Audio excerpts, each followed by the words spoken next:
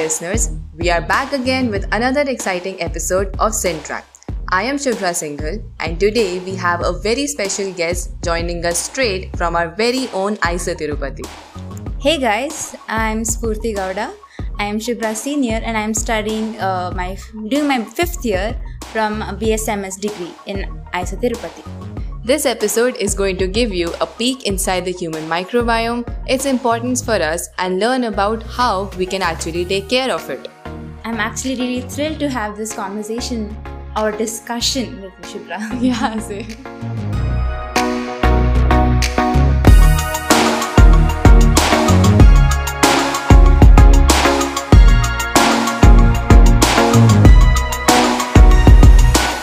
So, Spoorthy, would you like to tell our listeners what do we mean when we say the word microbes? So, microbes are actually a collection of microorganisms that consists of bacteria, archaea, fungi, algae, protozoa, and we may include viruses, but they are not considered exactly to be alive. So, one thing to notice is that microbes don't exactly consist of only bacteria.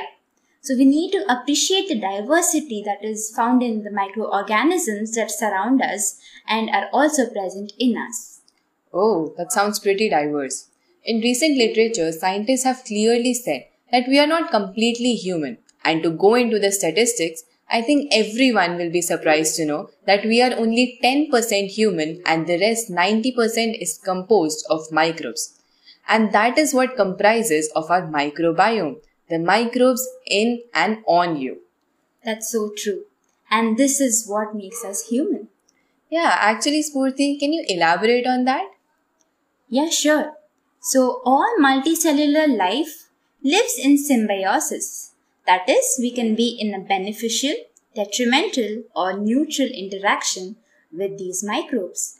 And often, these microbes have a association or interaction with us that results in unique relationship between the two organisms.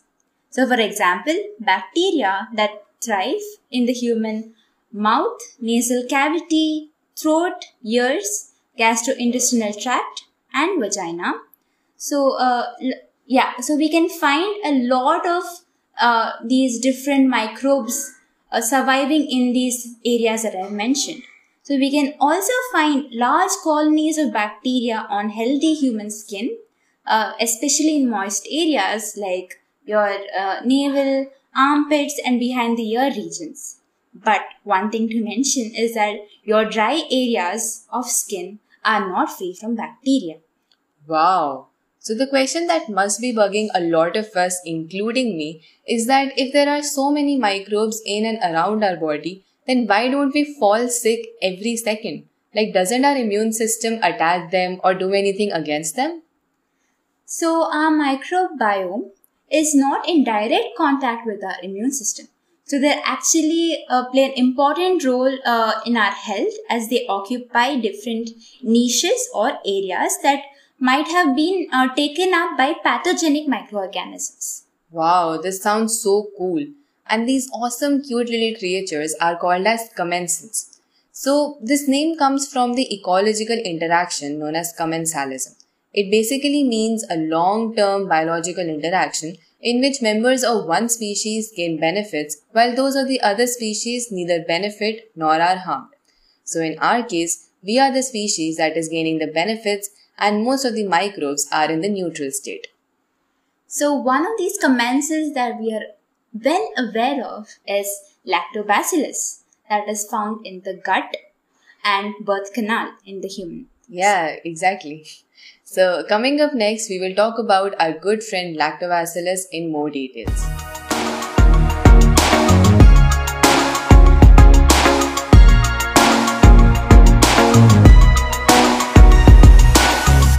So Spoorthy, did you take your daily dose of lactobacillus today? Definitely. I try not to miss it. Really? How did it taste? Sour as usual. You know how curds taste like. So, not just me, but people all across the globe consume this healthy bacteria almost on a daily basis. So, for the biology nerds out there, lactobacilli are gram-positive, rod-shaped, facultatively anaerobic bacteria. Yeah, and lactobacilli also form a huge part of the group of organisms or probiotics that we can consume for promoting a healthy lifestyle. After oral administration, the probiotic lactobacilli meet a number of protection systems in the human body, such as exposure to digestive juices. And overcoming all these detrimental barriers allows it to permanently set up a camp in our gastrointestinal tract and provide us with a lot of health benefits like help in breakdown of food. Yep. Like how it's found in the gut, lactobacillus is the keystone species or the main or majority species present in the microbiota of the birth canal. So it is established that a high number of lactobacilli in the vaginal region is considered to be healthy or normal. But this is not the case for all uterine owners. So lactobacillus is popularized as lactic acid producing bacteria. So how does it produce lactic acid? It does it by fermenting complex sugars present in its environment. So if the environment is the vagina, then it breaks down complex sugars in the vagina, which gives rise to an enhanced acidic environment that actually prevents the growth of many potential pathogens in that region. So lactobacillus also helps in inhibiting many pathogens by producing lactic acid, like I mentioned before, biosurfactants, hydrogen peroxide, and special molecules called as bacteriocides. Yeah, oh wow. So now I really want to know how can we maintain the balance of such important bacteria in our body.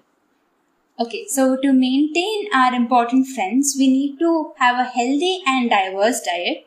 So basically, we should not push towards a particular nutrient group. So for example, if you're eating too much fat, that can create an imbalance in the diversity of the gut microbiome, as you're not facilitating the growth of bacteria that require different nutrient groups like proteins, carbohydrates, and much more. So we need to also reduce stress in our life, as this can drastically impact our microbiome in a negative manner. So some ways to reduce stress are by doing exercise, deep breathing, and meditation. So finally, we can also supplement our diet with good microbes via probiotics, but this has to be done after a doctor's consultation. Yes, that is all so true for a healthy microbiome. And also, apart from their amazing role in our body, the potential of lactobacilli is now being recognized by industries, and they are widely applied in fields related to food, feed, pharmaceuticals, and biotechnology. For example, nowadays they are used as dairy starters, silage inoculants, probiotics, and even as vaccine carriers. So coming up next, we are going to listen to the amazing Spoorthy experience here as a student of ISA Tirupati.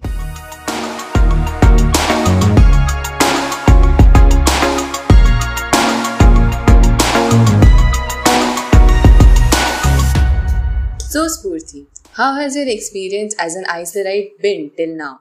My ISER experience has actually been very interesting and is interesting. So I am currently in the 5th year of this BSMS degree, and I've finished 4 years. So I have 4 years of memories collected till now, and I will cherish all of these forever. So the main highlights of my 4-year experience in ISER are mainly interesting courses. So the main course that I will cherish is History of Science. So this course actually made me a critical thinker, and also showed me how to do science and also how to incorporate science in our daily lives. The second aspect is actually the different people that I've met, be it friends, professors. So I have met people from all over India, and I have also gotten a lot of different perspectives on various topics, be it scientific or political. And I am really happy that I have actually met all of them, as this has actually opened my eyes to seeing society in a new way, basically. And lastly, the main highlight is the research exposure that I've gotten through ICER. So I have done 2 internships, and I have gotten the real view of how research is done in a lab, how we interact with each other, how we discuss ideas, opinions with your peers, your professors, and other scientific communities or groups, basically, like physicists, chemists, and so on. So you keep on adding new experiences, ideas, perspectives whenever you meet new people and discuss ideas. So I would say that ICER has actually made me a better or a mature person in a sense, and has also inspired me to continue doing biology even after I complete this degree. So I hope all of you have a lot of good memories to collect during your experience in ICER. Wow, Spoorthy, that sounds like you had a great experience here at ICER. And here's to many more ahead of you.